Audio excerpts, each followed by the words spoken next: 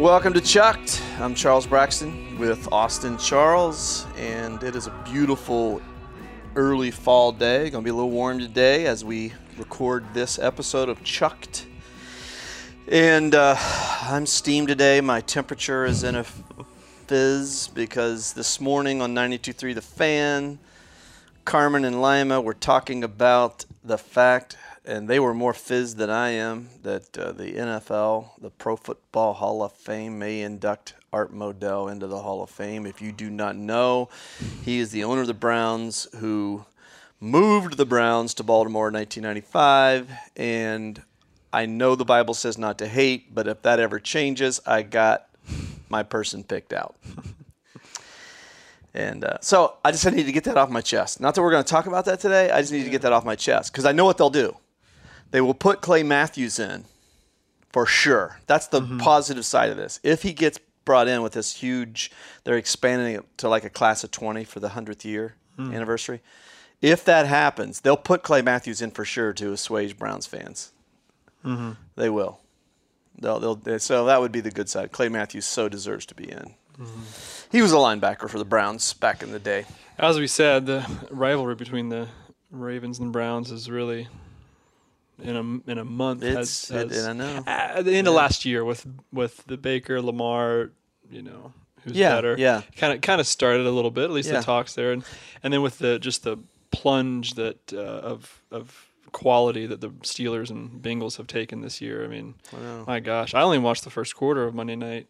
And I couldn't believe how bad the Steelers were. I know how bad the Steelers were. They had to pull out magic tricks. And then I woke up in the morning to see it was 27-3. Oh my gosh! The Steelers had to pull out a win somehow, and so they had to do all kinds of magic tricks that aren't sustainable. It was amazing. I didn't watch the rest of it, but it was amazing how afraid they were to, at least in the beginning, for Mason Rudolph to throw the ball downfield because he kept on doing those little pitches. The beat writer for Pittsburgh, I listened to him this morning, and he said, "Hey, listen."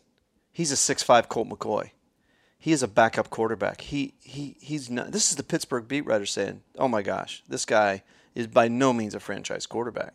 And they drafted him in a position where you expect him to be more than your backup.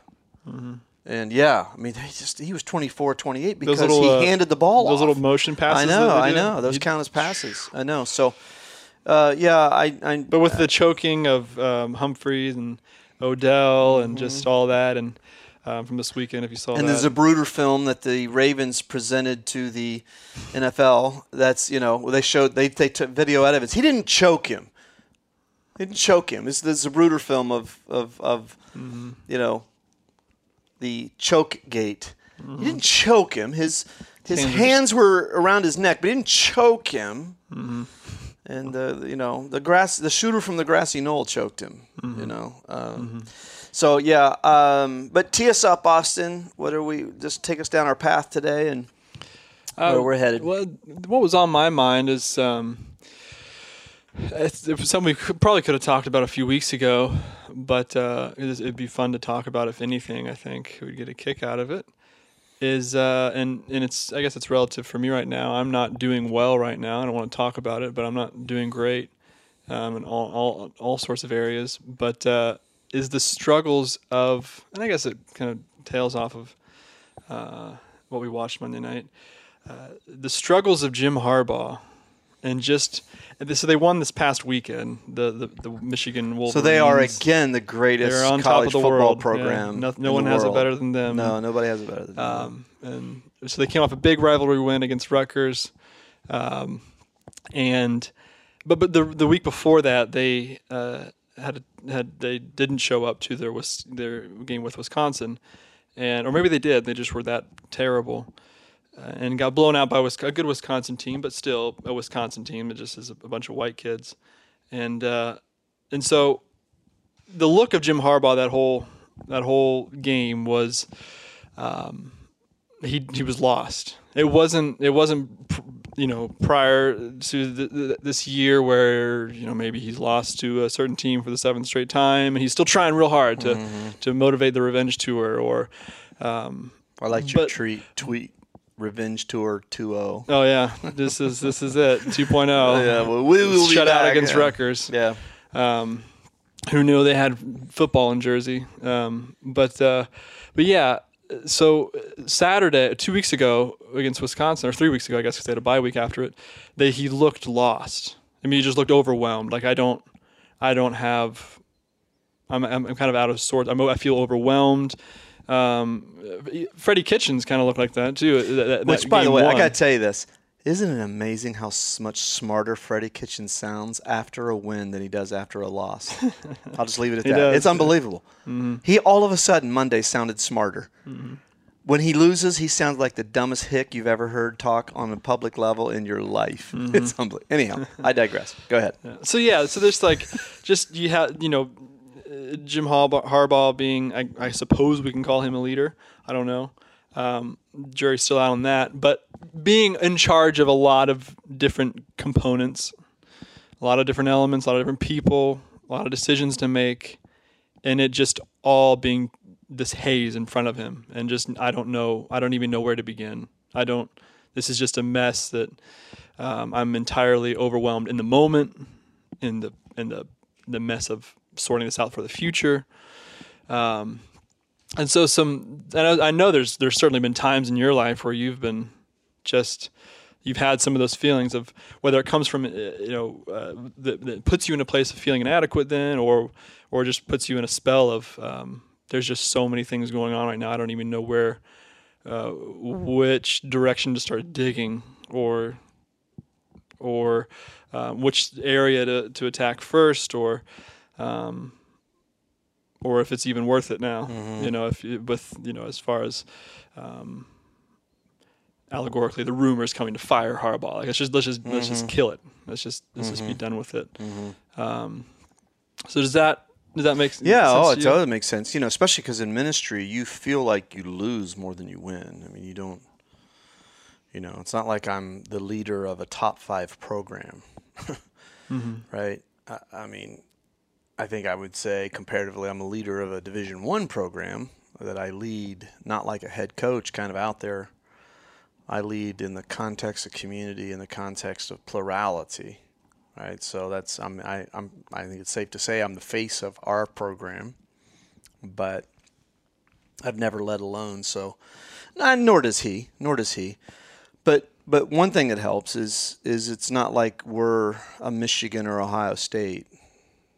Mm-hmm. Where it's not like that's who we are. We're not that level of program. So I know what it is to lose, but I also know what it is, yes, to feel like everything nailed down is coming loose.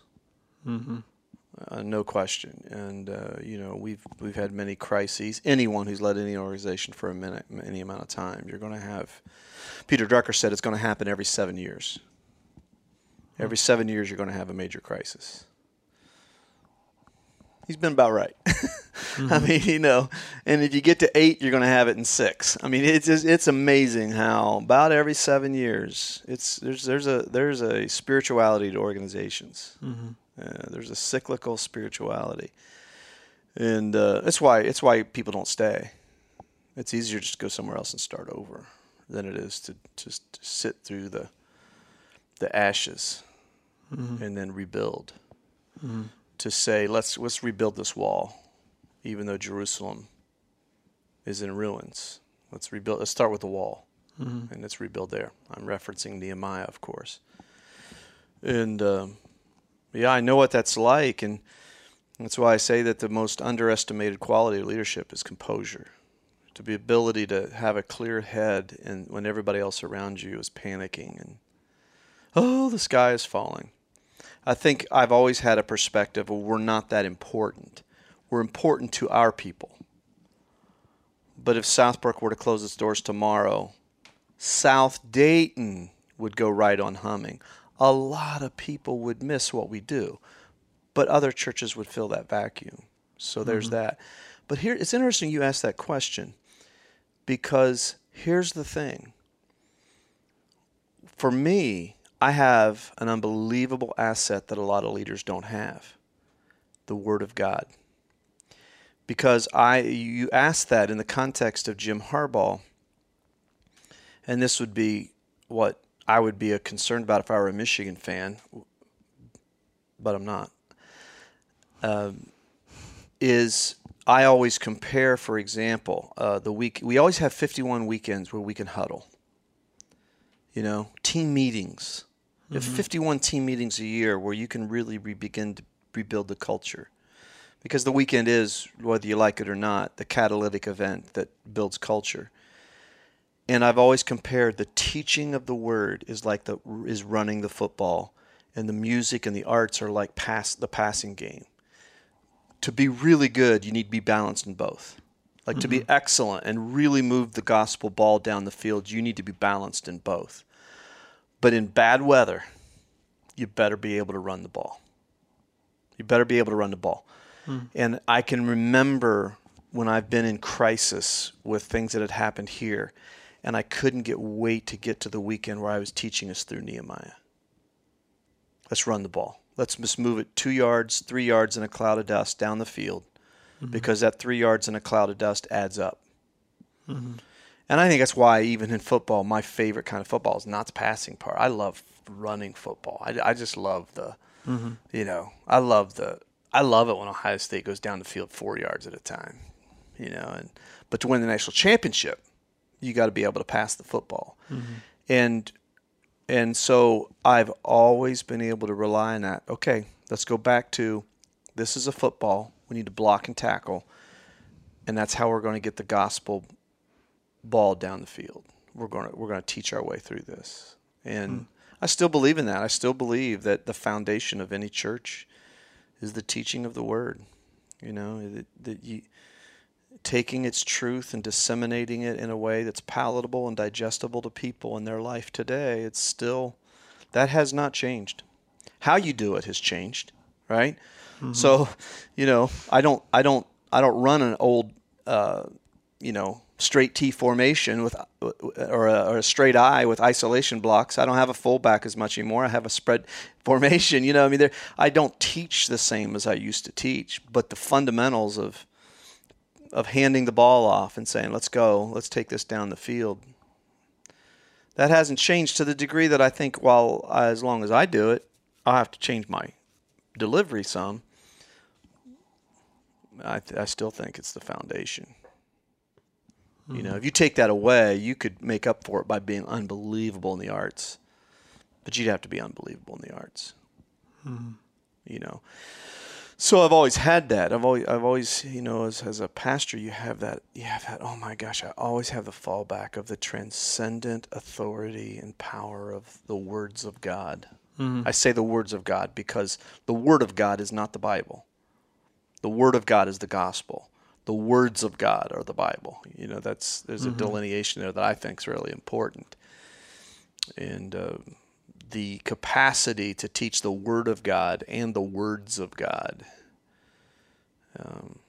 My confidence is stronger in that than it's ever been. And now that I've had some hide taken off through some trials and crises, it's stronger than ever. And my love for the football, the leathery Bible brought into a person's life. I mean, that Mark 4 is probably my cornerstone parable. This is what the kingdom of God is like. It's like a man who sowed seed on the ground. And the grain grew, first the stalk, then the head, then the full kernel in the head. And when the grain was ripe, he took the sickle to it because the harvest had come. That if you sow the seed of the word and the words of God into good soil, it's going to produce a harvest. My harvest, no. God's harvest. My result, no. God's result. Because I could sow the best seed into hardened ground and it's not going to bear fruit. So the seed has to meet ready soil, but... And this applies for you, not just organizationally, but personally in your own going about things. Yeah. So, for example, this week I've had the song that we sang last weekend, All Your Promises Are Yes and Amen. And I had some tears running down my cheeks on that this weekend because that's 2 Corinthians 1, where Paul says, I know that you're criticizing me for kind of not making up my mind about whether I was coming or not. I just want to remind you that God's promises are not yes and no. God's promises are yes and amen. and I don't know how many of our people know that we're singing the letters of Paul there. But for me, yeah, in crisis, I still come back to Psalm 62 and 63. You know, the Lord is my rock and my salvation. He is my fortress. I will not be shaken. Would all of you, you know, what would you do with this tottering fence? Would you throw him down this leaning wall, this tottering fence, you know?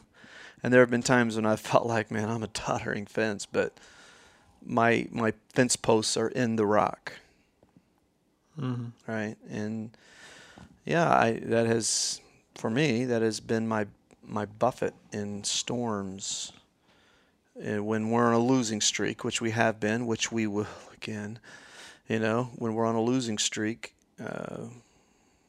that's how you get the program back on course. Mm-hmm. You gotta be strong, man. You know, leadership's not for sissies. Mm-hmm.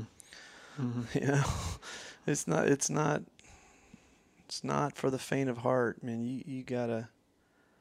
I did a wedding recently, and you know, unfortunately, I have a very intuitive side to me. I can read when people are mad, angry, mm-hmm. spiteful toward me. And I did a wedding where a lot of people there. It's been a while since I've been in a gathering where that many people had, maybe contempt's too strong a word, but, you know. Unwelcomeness. Yeah, there wasn't an invitation to reconcile, create dialogue. But it's been a while, and, you know, you still got to stand up and you got to deliver. You know, there are a bunch of people there that don't care. Mm-hmm. Not everybody here likes me, you know. Mm-hmm. There's a bunch of people there that don't care. And I think one of the things I always have to remember, too, is while we're not Michigan or Ohio State, what would I compare us to? We are Valdosta State. So on a lower level, we're a good program, right? I think Valdosta State has won a bunch of Division II national championships. So the thing, too, that always helps is it might have it really, really good. The challenge is when you're in leadership, whatever level, whether it's a church of 100 or a church of 1,000, you have the demands of celebrity without the benefits. Mm-hmm. I think that's one of the things that's challenging. For me, that's what it feels like. And when I talk to other pastors, it's the same thing. You're in the fishbowl of a celebrity. It's not too strong a term to use. It's kind of that way, that expectation that mm-hmm. people want to know you. But you don't have, like, I don't have the luxury to just go away once a month. You mm-hmm. know? So that's part of the challenge. I mean, it's you and I both have talked about this. I've been able to put into context when our sports heroes fail, and don't we feel sorry for them? No, they're going to their $7 million mansion. They're okay. Mm-hmm. You know, Jim Harbaugh's going back home, and this week he's going to get a portion of his $5 million a year contract. Okay, I'm not feeling sorry for mm-hmm. Jim Harbaugh mm-hmm. too much, you know. But all on the other side of that, he is a human being, and mm-hmm. you know. Yeah. So I hope that helps. You know, I mean, you've watched me go through that. You've seen the cost of leadership as close as anyone, other than your mother and your sister. And you four of us seen the cost of leadership on a D2 program. You mm-hmm. know, we're not even a D1 program. Yeah. But so your thoughts? Yeah. Well, your observations.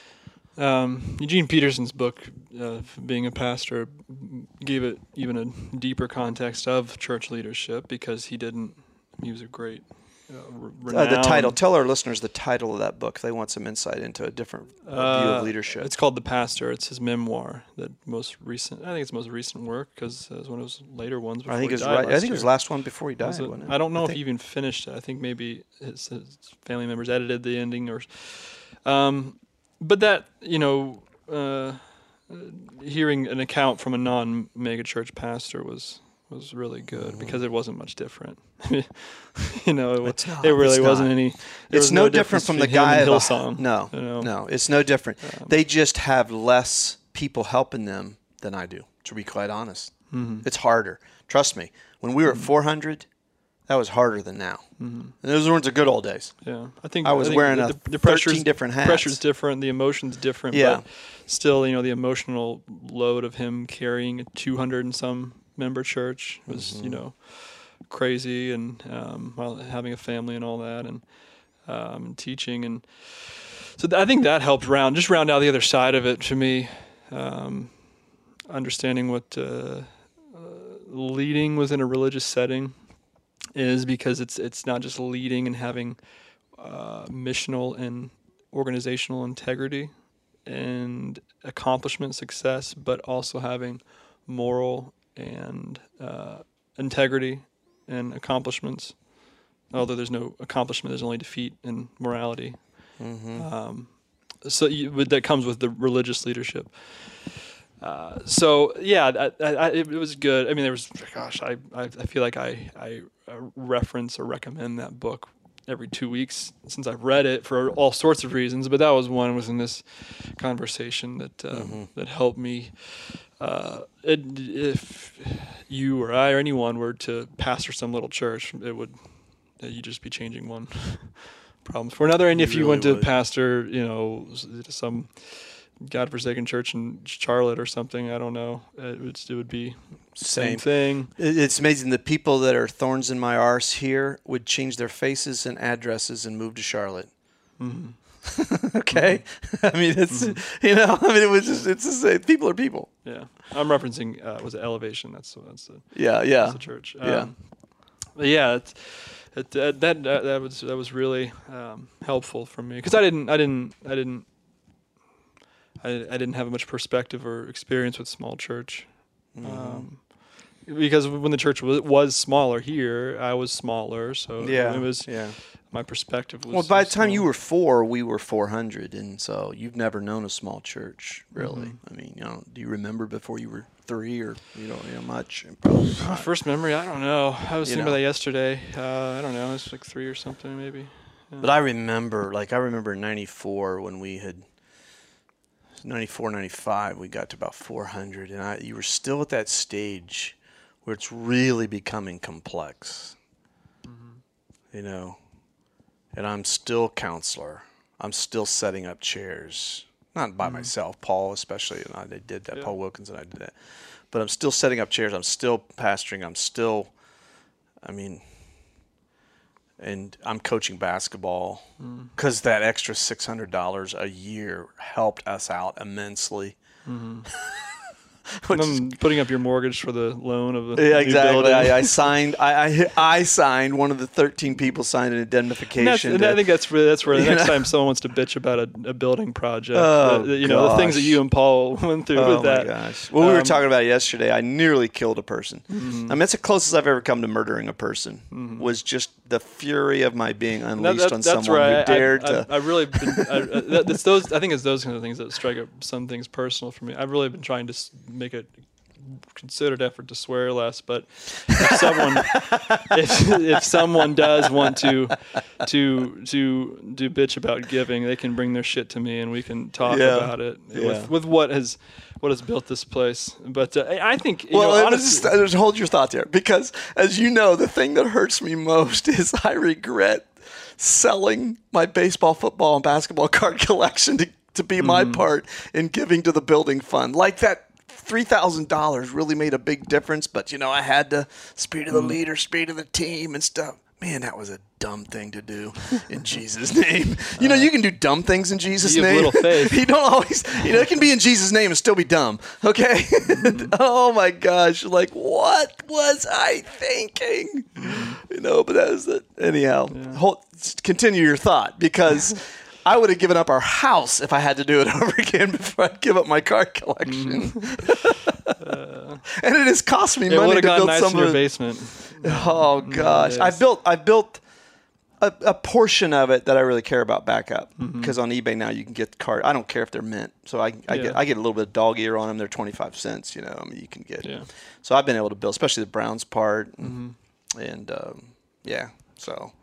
Some of my old 60s cards, I've kind of redone some of those. But continue your thought on that, because I want to hear I love your perspective on this. I think ignorance helped a lot and serves us all well a lot. I don't think I've understood just your position or the church or anything. It's hard to, I don't know. I don't want to, I don't want it sound like I'm embellishing anything but I think in the last like couple years maybe, I would say just all that, anything that has to do with here or the dynamics of being raised in a church, pastor's kid, any of that, I think is multiplicatively harder in the last 2 years, and I think a lot of that becomes understanding. I think knowledge is just an incredible burden. It is. There's a bliss to ignorance, like being unawares of reality. Sure, yeah, and I just there is. I just didn't think that deeply or anything throughout most of my life, and didn't feel that deeply most of my life, and I've just always had very limited interests, and still do. And so I just, even in my teens, I don't think, that's why maybe it's hard for some people to believe. I just don't sense any kind of. I think rebellion would have to come first. Understanding would have to come first to understand something to rebel against. I just never felt that. But you now were just hurting when you were a teenager. Yeah, now I understand things and I can see things. It's just. It's a lot more. It's a lot more. I don't know. I think it's a spiritually brutal thing. That's maybe a way I would describe the feeling of it. Psychologically, mildly brutal thing. Well, it's not too strong a term to use. But because I just understand. The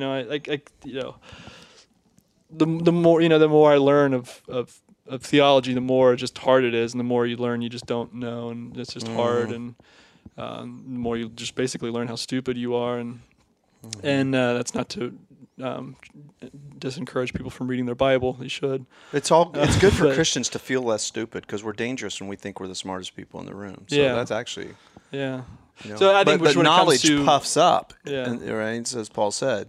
So when it comes to just your career, the church, and everything, I think in the last, I don't anything that was supposed to have felt in the first like 26 years has all happened maybe at once in the last 3 or something, and that's why I just mostly try to just keep my head down and not talk to anyone most of the time, and just do my job and just learn. I actually think that's a pretty healthy hone the craft boundary. of just pastoring people and learning the Bible, and that's it. Because anything else just gets so resentful in the last few years. It's so charged and so annoying. So all those 26 years all at once, and so that's why I just don't care much for the future. For where I'm at, I don't think I need to. I don't care much. I don't busy myself with the past or anything, because there's just enough trouble today on its own. Each day has enough care of its own. I think that's my. Yeah, that's good, and I think that's right, and I think if we could see what Jim Harbaugh's doing right now, he's in his office working, doing what he can do today to make that program better. And at the end of the day, that's all you can do. Yesterday's gone. Tomorrow may never come. All you have is the present. And it's true. And I think when you are carrying any kind of burden and responsibility, and it's true for every single one of us, that do what you can do today to execute a plan. Be intentional. Know you have a plan, execute it, but whether you reap a bumper crop from that or not is really not up to you anyway. So don't concern yourself too much with outcomes. We teach Players Box kids, think process, not product. Think process, not product. What do you focus on today? And that's what I've had to do for a long time. And you lean into the power of God. Lean into the power of God. Until next time on Chuck, this is Charles Braxton with Austin Charles.